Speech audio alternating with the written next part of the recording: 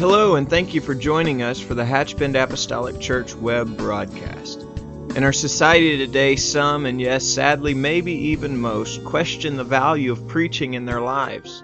But we still believe what Paul said in 1 Corinthians chapter 1. In essence, Paul preached that God has chosen the foolishness of preaching to save them that believe. And so that's why we still place such a high value on the preached word of God in agreement to the Scripture. And so now I'd like to thank you again for joining us for a message from our pastor at Hatchbend Apostolic Church.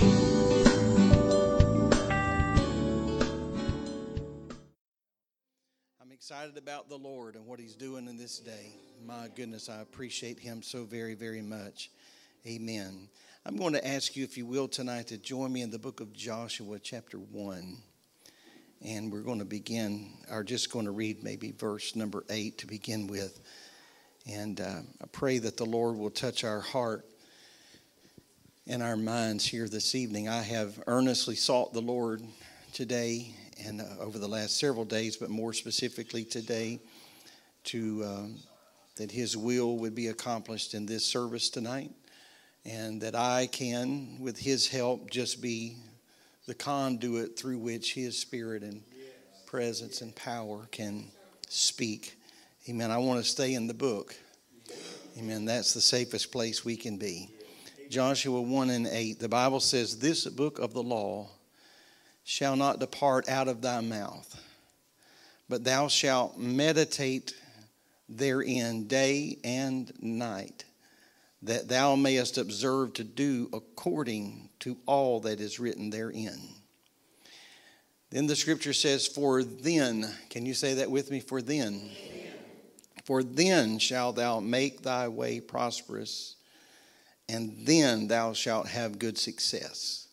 So there is a prerequisite, is what the Lord is speaking to Joshua. There is a prerequisite to prosperity, or your way being made prosperous. And there is a prerequisite to good success, and that is bound in the book of the law. And so I want tonight, that my subject is this. I want to speak on law before liberty. Law before liberty. And I just ask you, would you make the journey with me? Yes. Amen. Don't exit before we get there now. Amen.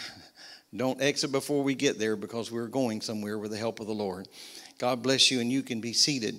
2 weeks ago, we began a study series on the subject of holiness and what it means and how it relates to the modern church.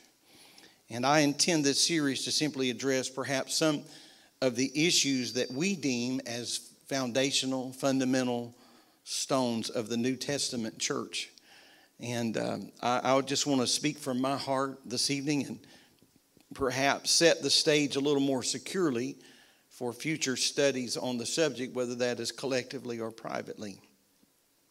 Charles Colson once said, "Every civilization from the beginning of time has known that lawlessness leads to cruelty and barbarism.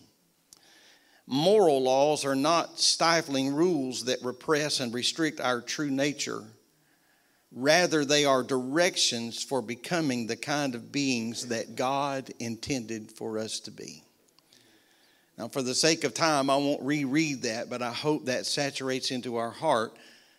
But more importantly, I want you to know that this is not a quote from a minister.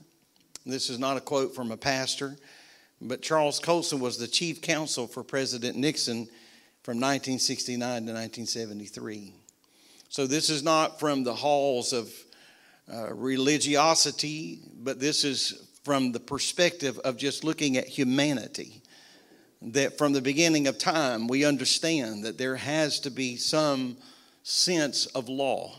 The Apostle Paul goes to great length to demonstrate the life in Christ that is not situated or founded in the law of Moses. And this understanding has to be established before we press forward. And that is this, that the law of Moses was fulfilled in Jesus Christ. So there's not an Old Testament that is no longer relative. There's not an Old Testament that we can just kind of take a penknife and cut that out of our Bible and set that to the side and say, that's for them, but that does not apply to us. Because the law of Moses was not abolished, and I don't want to get ahead of myself, but it was fulfilled in Christ. So the principle of the law was not done away with, and the principle of the law of Moses is essential if true liberty is going to prevail. Amen? Amen. It is essential. And so the principle of the law has to be established first in the spirit of a person before the liberty and the freedom of the law that comes with that can be practiced. There has to be something that's settled in our heart. However, we are living in a society that has reversed that process. Amen. The principle of the law has got to first be established in the spirit of a person. It's got to be in your heart to do right. Because there is a moral compass. There is a spiritual law that has been established. Man wants absolute freedom to do anything they want to do. And then later, if there's a problem, or later when there is a problem, let me see it that way, then we'll just enact some other kind of law, and then we'll worry about restraint at that moment. And we're seeing now, we're reaping the benefits, the ill benefits. As a nation, we're reaping the benefit of someone saying, let's just do whatever we want to do, and if something goes wrong, we'll figure that out later. And if we're not living under a rock, all we have to do is open our eyes and realize that our nation is in a moral mess. A moral mess. Amen. And so we're seeing how not only impossible, but we're seeing how impractical that approach is. A young man was excited about his first day of kindergarten. He was so excited he could scarcely sleep the night before. And he had one primary goal that he kept stressing over and over to his mother. He said, I just want to learn to read. I want to learn to read. He was so excited about the possibility of getting in the flow of his education. I just want to learn how to read. And so when he got home from school the first day, his mother asked him, she said, what did you learn today? And he said, rules, rules, rules. He said, that's all we learned today, rules. Then he went on after she drilled him a little more that the teacher had explained that for the first entire week of school, all the children are going to be learning is the rules, the do's and the don'ts. Because this wise teacher understood something. If there are no rules, learning is going to be impossible. Because the classroom is going to be pandemonium. It's going to be chaos. And so we've got to first establish some rules in your heart. And so I'm going to go back to what I said a moment ago, that if we can first establish some rules in our heart, then we are now in a position to practice some liberties that come with the Spirit of God. But if there is no rules, then there is no learning. And so no matter how brilliant the teacher would have been, no matter how skilled or adept she would have been in her teaching skills, if there is no structure, the problem is not going to be the teacher. The problem is not going to be their lack of preparation. The problem is not going to be where the school's located. The problem is not going to be the decor of the room. The problem is going to be the atmosphere in the classroom. Because if there is not discipline there, if there are no rules there, then learning ceases. Learning ceases. Adam and Eve were given one law. Complete liberty would have been theirs if they could just abide, would be theirs if they could just abide by one simple rule. And so from the very beginning of man's existence, God has required that there is a principle of law. First, there was law, and then there was liberty. So when Joshua became the leader of the children of Israel, and this was our text tonight, we'll go back there. Before God made him a promise, the Lord said, first, there's some requirements. And here are the requirements.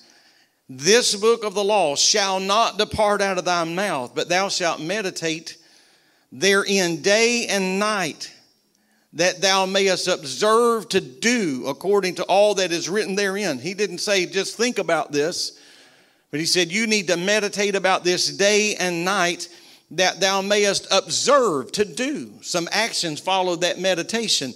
Hiding the law in his heart would allow him and afford him the privilege to be able to act upon what is written. And then he said, for then, that was what I had us repeat, for then thou shalt make thy way prosperous, and then thou shalt have good success. So first there were rules, and then there was freedom. And all the promises of God, all the promises of God, you can find this from beginning to end. All the promises of God follow the if-then principle, or the if-then rule. If a person will obey God's word, then we will reap the great blessings and the benefits that God has upon us. But there is an if-then principle. So if we will, you can read the book of Deuteronomy chapter 28, I believe, and you can start out in the first 14 verses or so, and the Bible talks about all the blessings that will come from the Lord if you do certain things. And then when you continue to read, then there are all the cursings that will befall if you do not. It is an if-then principle. And so this biblical principle is found cover to cover throughout the Old Testament. God required obedience to his commandments, and then he blessed. And then he blessed. We have in our society, buy now, pay later. Let me reap the benefits now. You can buy furniture for 18 or 24 months. You can buy a mattress. I'm not in the market for a mattress somebody's been wallowing around on for 24 months that got repossessed. I'm not suggesting they do that. I don't know what they do with all those things, but it's a buy now, pay later.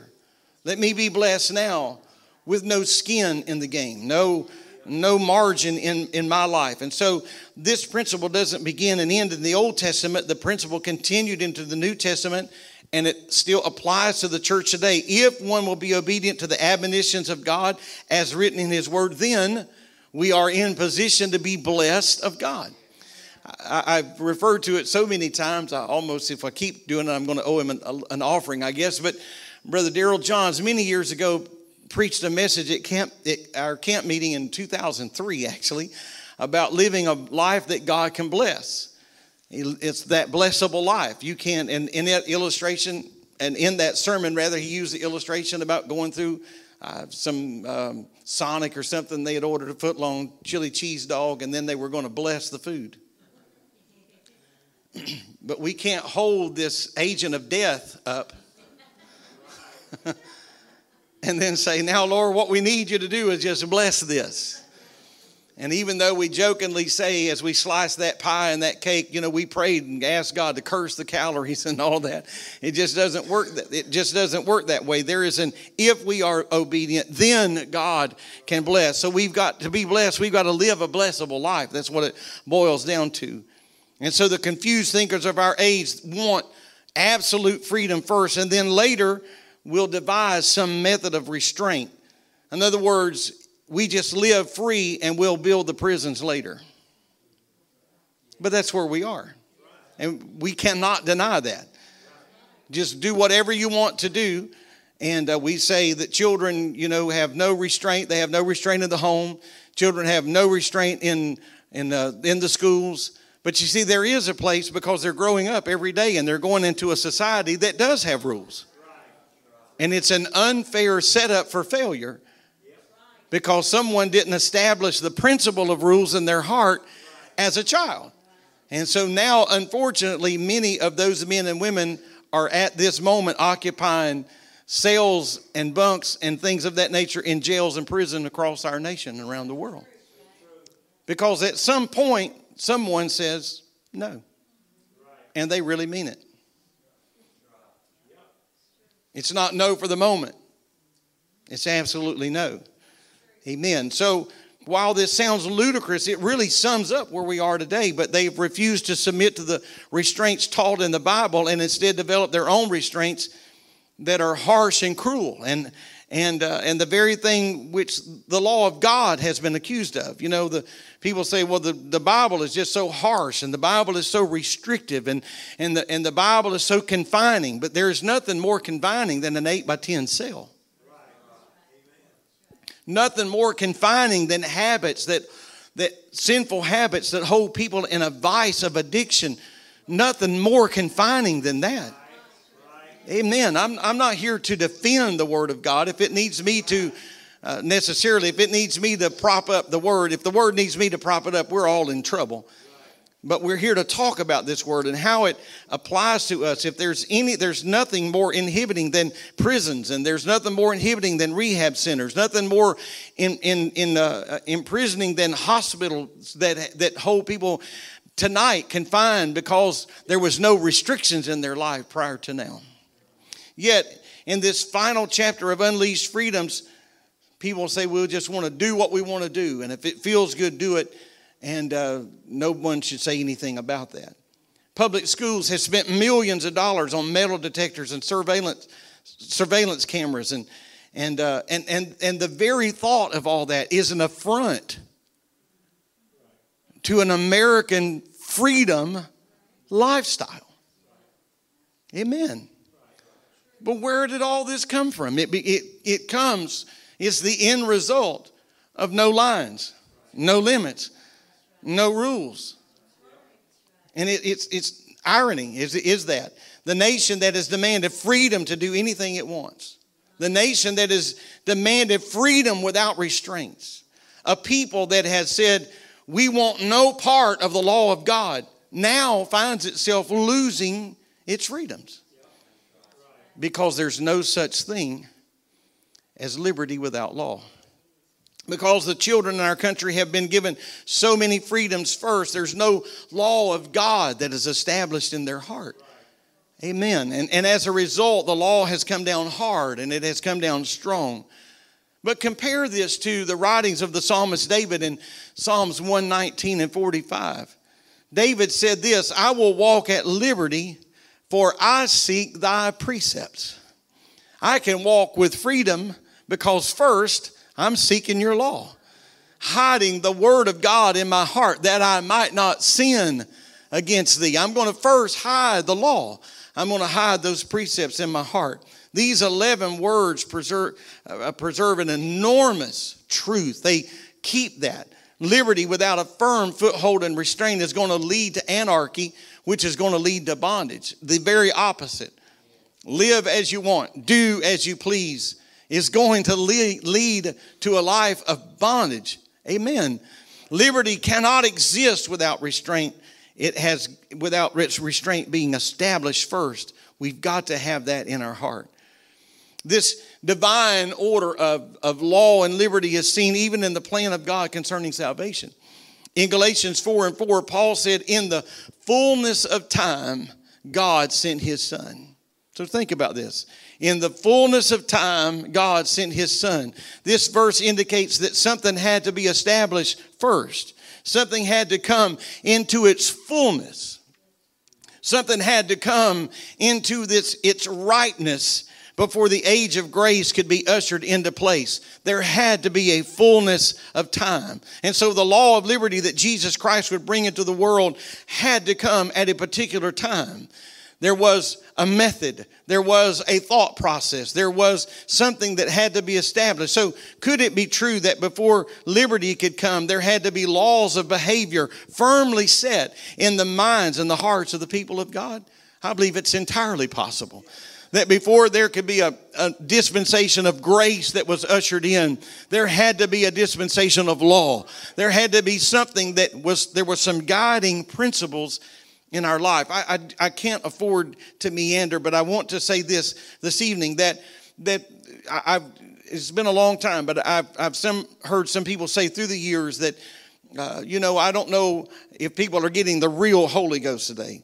Because back in the day, and they're kind of referring to their day, whenever that may have been, somebody got the Holy Ghost just so to speak, Holy Ghost on Friday night, and they got to church Sunday. They look like they've been living for God all their life.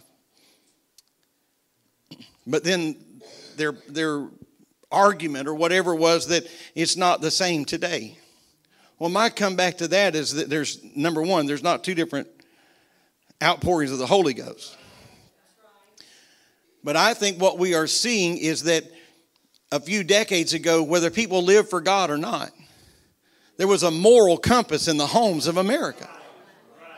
People knew right and wrong. Children were raised, whether they went to church, whether they went to Sunday school, whether mom and dad was on the pews and singing in the choir. That's not what I'm talking about.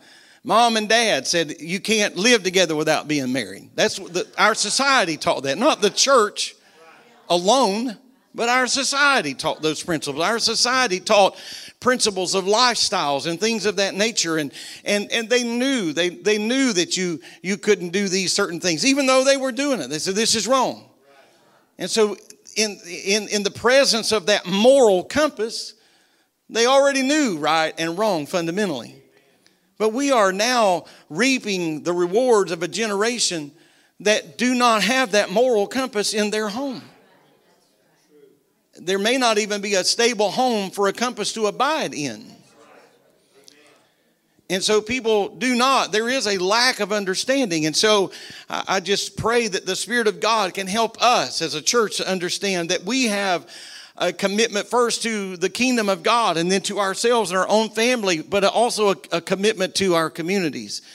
You know, the way the Bible is even written seems to bear this out. So let's think about this for just a moment. When we pick up the Word of God, we begin to read. The first thing that we're reading through and we're getting rooted and grounded in is the law of God in the Old Testament. And then how many times, I know I've mentioned this in recent services, but how many times as we begin reading through the Word of God every year, we come across these principles that are bound up in the law of God, and we recognize them from which the laws that govern our very nation are drawn from. Amen. And so when we pick up the Bible and we begin to read that, then we come to the story of Christ and the great liberty that is Him in the New Testament. Yes, the Old Testament was replaced by the coming of Christ, but the principle of the law was not done away with. The principle of the law was lifted. Amen. Lifted to a higher level, not lifted to abolish it. Modern Christianity has preached so ardently that the doctrines of grace and the doctrines of grace and the doctrines of liberty that are taken from the writings of Paul have completely overlooked all the writings of Paul concerning behavior. However, Paul never intended, I think I can speak for him. Paul never intended, I'll tell you why I can do that in just a moment. Paul never intended for Christianity to be a lawless, unrestrained religion where saints their behavior is just matching that of the world. Paul never would have done that because it's not a coincidence. Don't let it be lost to us that the Apostle Paul, a man who was so greatly versed in the Old Testament and who clearly understood the principle of the law, was the man that was chosen by God to write on the great liberties of Christ. And so Paul was not writing about the liberty of Christ in the innocent or in the ignorance of the law. He was a man well versed in the law. He was a man qualified to speak about the liberties of God because he understood freedom is rooted in the law.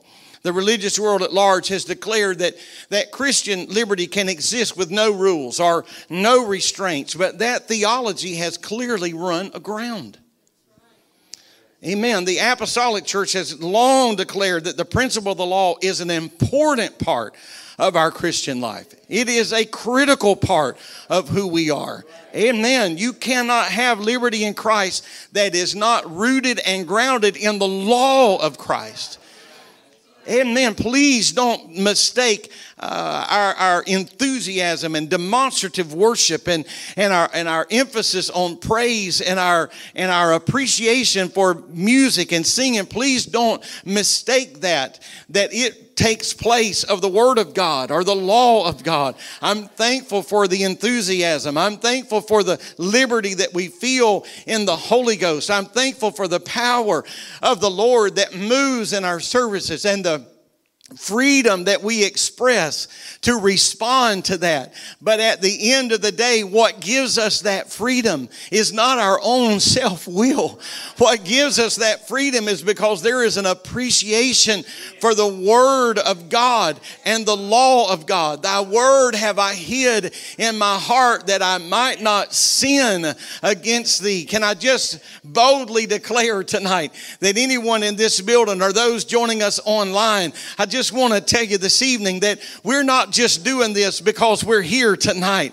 We're not just doing this because we were here Sunday. We're not just living this way because we're planning on coming back on Sunday. But I promise you, if you walk up on us in the hardware store tomorrow, we're going to be living like this. And man, if you run into us on the job on Friday or next Tuesday afternoon, and then we are going to be, why? Because we understand that the lines and the guidelines and the restrictions of the Word of God, that's what's given us our freedom. That's where the freedom comes from. Hallelujah. You can't have liberty in the Lord if you're not rooted and grounded in the laws of Christ any more than we could have American liberties without law. I mean, just think about it. The greatest nation in the world, freedoms, knee deep running in the street. And all of those freedoms are founded fundamentally because America has laws. You can't just do what you want to do. Amen. There's signs in front of businesses, no loitering. Well, I don't know about all this. Well, there's a reason for that. The church has every right to have Christian rules that are derived from Scripture. Amen. These perimeters give liberty a place to grow. Hallelujah. These guidelines give liberty fertile soil to grow in. Hallelujah. Amen. In teaching on this subject, there's always a risk that someone is going to misunderstand and think that this is somehow a call to reject grace. But nothing could be further from the truth. Or perhaps one might conclude that an allegiance to a code of rules can replace a relationship with God. But nothing could be further from the truth. Amen. I will tell you tonight that we don't need a list written down on a piece of paper. We need a list written in our heart. Amen. Let the Spirit of the Lord lead us and guide us. And when the Lord convicts us of saying something, doing something, being somewhere, whatever it may be, we need to be obedient to that. Amen. That is the law of God. That is the law of God that is just touching our heart. Amen. This is not a call for rejection of grace, nor is it a desire to somehow place a list of rules in the church that will replace a close, loving relationship with Jesus Christ that could be found in prayer and fasting and study of His Word. Nothing, oh Lord, that's not what we want. We want a relationship with God. I'm going to tell you, you don't ever have to worry about people that are doing the right things fundamentally. You don't have to worry about people that have a prayer life. You don't have to worry about people that have faithfulness nailed down. You don't have to worry about people, amen, that have sacrifice in their heart, giving and praise and worship. You don't have to worry about those. They've already addressed that. They've nailed that down. An author I love to read, Max Lucado, shared a story about a woman who for years was married to a very harsh and cruel man. Every day he would leave her a list of things that he said should be done around the house before he returned home from work. Now, none of you men get your feathers all up here. No ideas. Don't get up and leave. Let me finish the story. Amen. I felt a little guy stretching her shoulders. Every day he would leave her a list of things to be done around the house. He wanted those done before he got home from work. And amen, Brother Williams. They're not sitting together. How brave of you. How brave of you. Amen. If she did not complete the list, then she would be met at the door with his fierce, raging temper. After several years, her husband passed away, and some years after that, she remarried. And this time, she married a man that covered her with tenderness and adored her very presence. And one day, while going through a box of old papers, she came across one of those old lists that her late husband had left her. She read over that list. Tears began to fill her eyes, and she began to realize something. She said, I'm still doing all these same things. Not because someone told me, but I do it because I love Him. Amen. And there is a demographic of people that would just love for a pastor to create a checklist. And they're not wanting that list so much for themselves. They're wanting that list for you. Because the moment I handed them a list, they're going to buy a black robe. And every time they catch you 3/16 of an inch out of bounds, I'm going to get a call. Amen. You may be seated. But it's the truth. But what we need is this in our heart. I'm going to love him. I'm not trying to abolish or negate the responsibility that I would have as a pastor to teach. But what we need is this in our heart first, established in our heart first. That is the unique characteristic of the New Testament church. We don't work in order to go to heaven. We work because we're on our way to heaven. Amen. Arrogance and fear are replaced with gratitude and joy. I'm glad I'm here tonight. I want you to know I was just a few minutes late for church. That wasn't on purpose. It wasn't because I was outside trying to figure out whether or not I was coming. I'm here with gladness and joy. Amen. The church needs to look at the role of guidelines in the affairs of man throughout time. God has always had laws, and he has always had restraints, and God has always had perimeters with his creation. Now, we would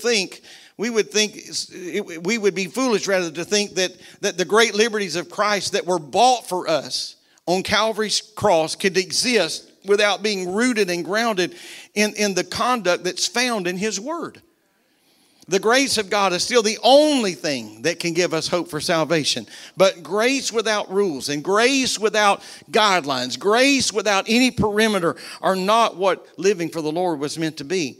Because grace that leads to recklessness is not grace at all.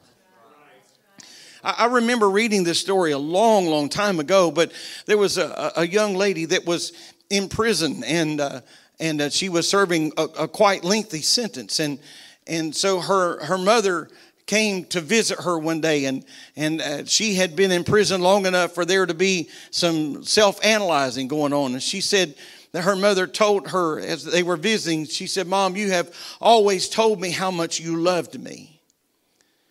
She said, "But I challenged that thought in my heart tonight." Because she said, in the neighborhood, when all the other parents were calling their children home, you never called me home. And in school, when all the other children had curfews and things of that nature, you never set any of those guidelines in my life. There were never any guidelines. And any time that I did wrong, you covered for me. And you always lied, and you always made up and made everything right. And tonight, I'm here. I'm here. And so do you obviously can see that parallel, that we think that sometimes that we can just do whatever we want and this is going to lead to freedom. But when we do whatever we want, it's going to lead to bondage. It's going to lead to bondage. Praise God. I must hurry. But the understanding of biblical history, I think, is so extremely important to the discussion of grace and liberty versus law and restraint. Because in the tabernacle plan, and I will hurry through this, but in the tabernacle plan that was given to Moses by God, there is a perfect illustration, a beautiful illustration of God's view and God's regard for the law. The holies of holies, if you think about that, and I know my audience tonight, but the holies of holy was the most important room in the tabernacle. Can I get a witness? Amen. In this holies of holy, it contained a chest called the Ark of the Covenant of the Testament. Amen. And this golden chest had one primary purpose, and that primary purpose was to hold the law of God.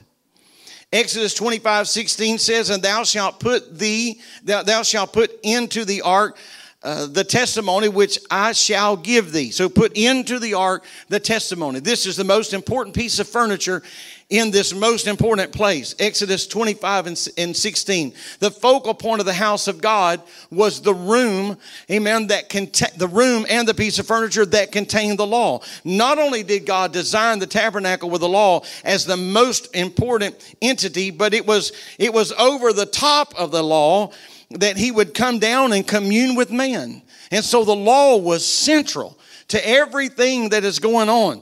Exodus 25:21. And thou shalt put the mercy seat above the ark, and the ark thou shalt put the testimony that I shall give thee, and there I will meet with thee, and I will commune with thee from above the mercy seat, from between the two cherubims which are upon the ark of the testimony, all things which I give thee in the commandment unto the children of Israel. Amen. Here is the law of God. Put the law of God in the house of God. It is in the center of everything. It is all things central. And he said, it's here. That's where I will meet with you. I'm going to center myself around your law. I want to tell you this evening that if we just come together just to hear some good singing, if we come together just to feel good and we walk away, there is a recklessness and a spirit of spiritual anarchy in our heart, in our lives, and it will not work.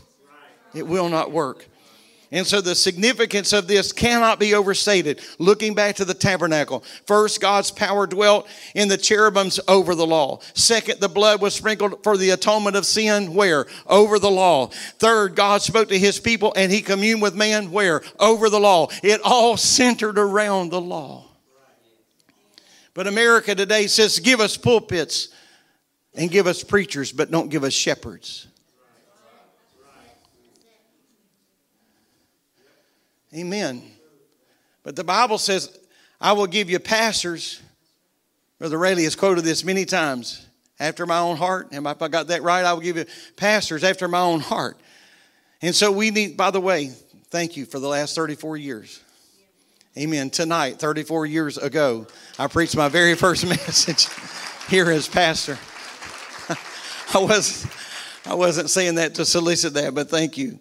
Amen. You've been very patient and very kind. I can tell you that my wife and I were talking about that today. Amen. But it's over the law. So we need to come together. Amen. And appreciate. I'm not just talking about this because I am a pastor. I am a pastor that has a pastor. I need a voice in my life. I need direction in my life. I need somebody in my life that has veto power. Amen. And they exist. And she knows who they are. And she has their cell phone numbers. So this is not some mystical feature I can just preach about tonight. And she will call them. Amen. She would. She said I would.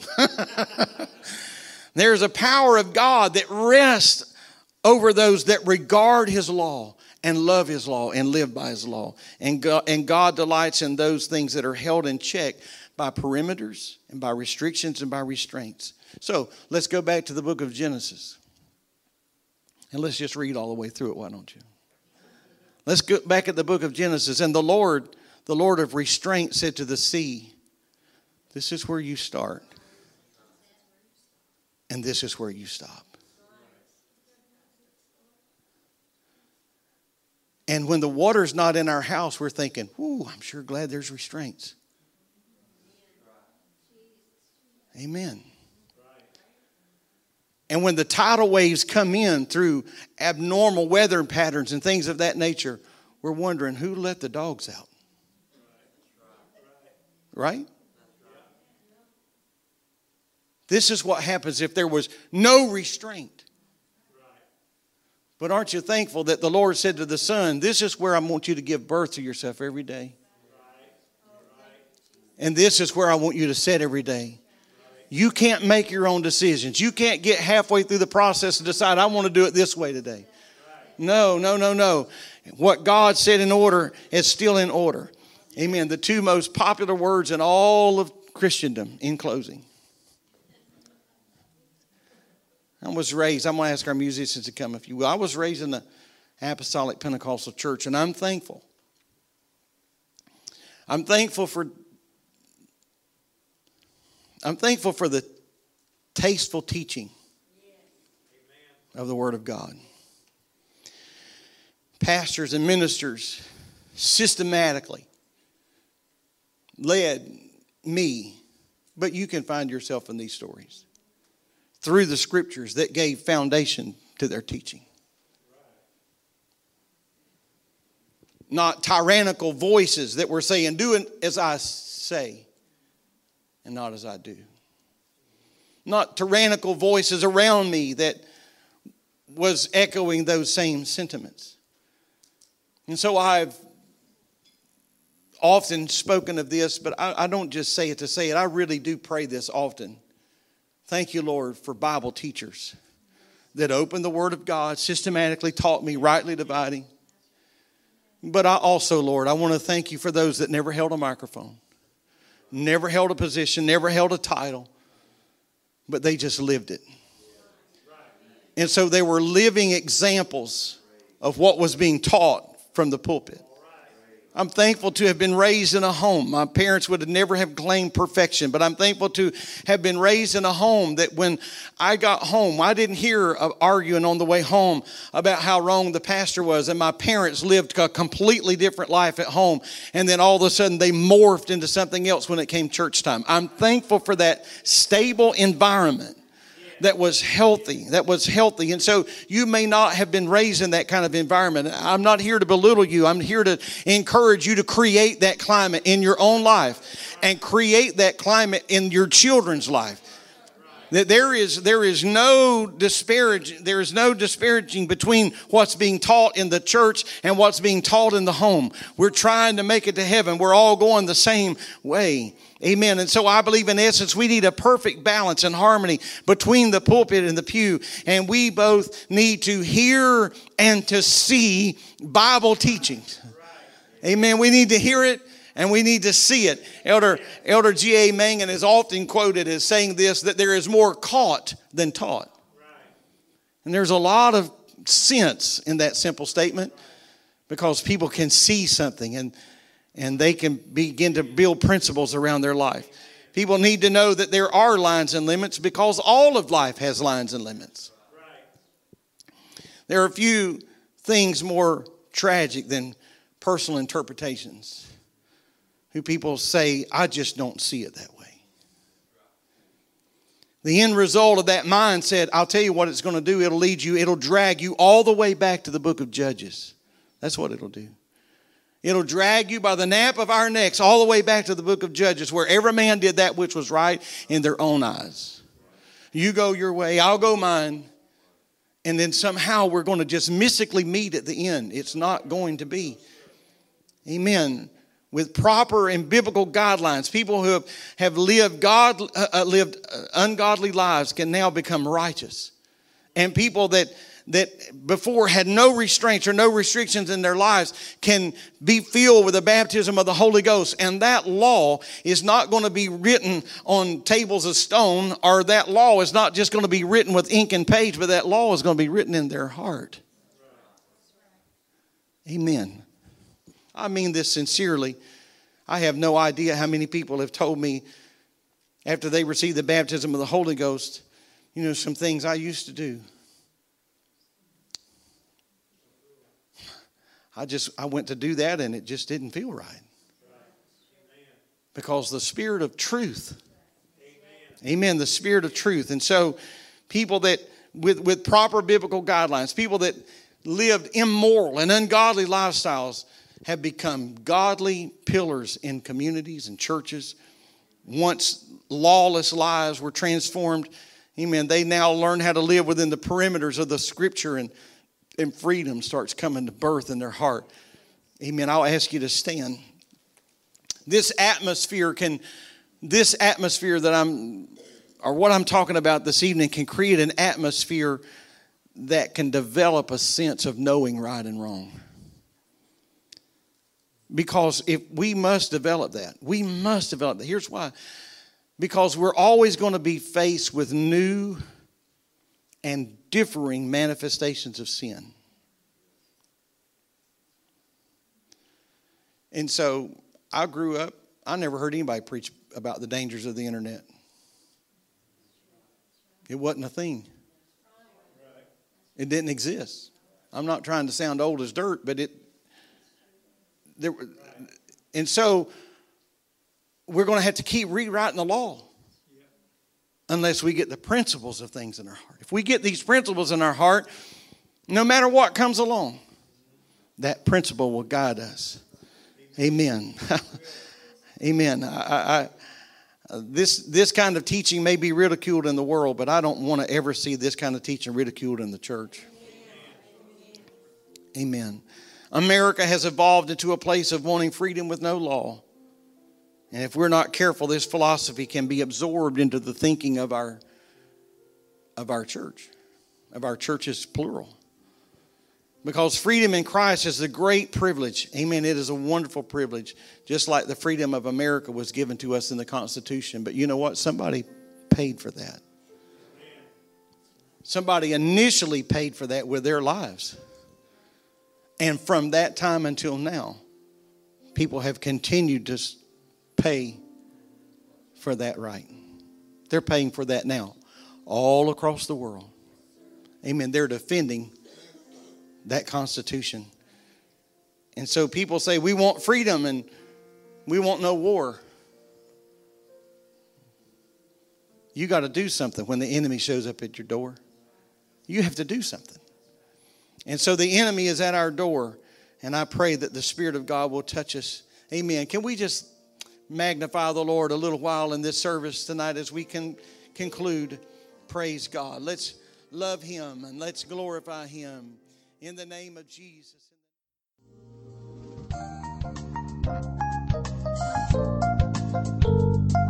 This message has been brought to you today by the media ministry of Hatchbend Apostolic Church. We pray that it's ministered to you in some way, and we'd like to take this opportunity to invite you to join us in service here at Hatchbend Apostolic. Our Sunday services begin at 10 a.m. and our Wednesday night service at 7:30 p.m. For any more information or to speak with our ministry staff, please feel free to call our church office at 386-935-2806, or you can visit the contact link here on our website.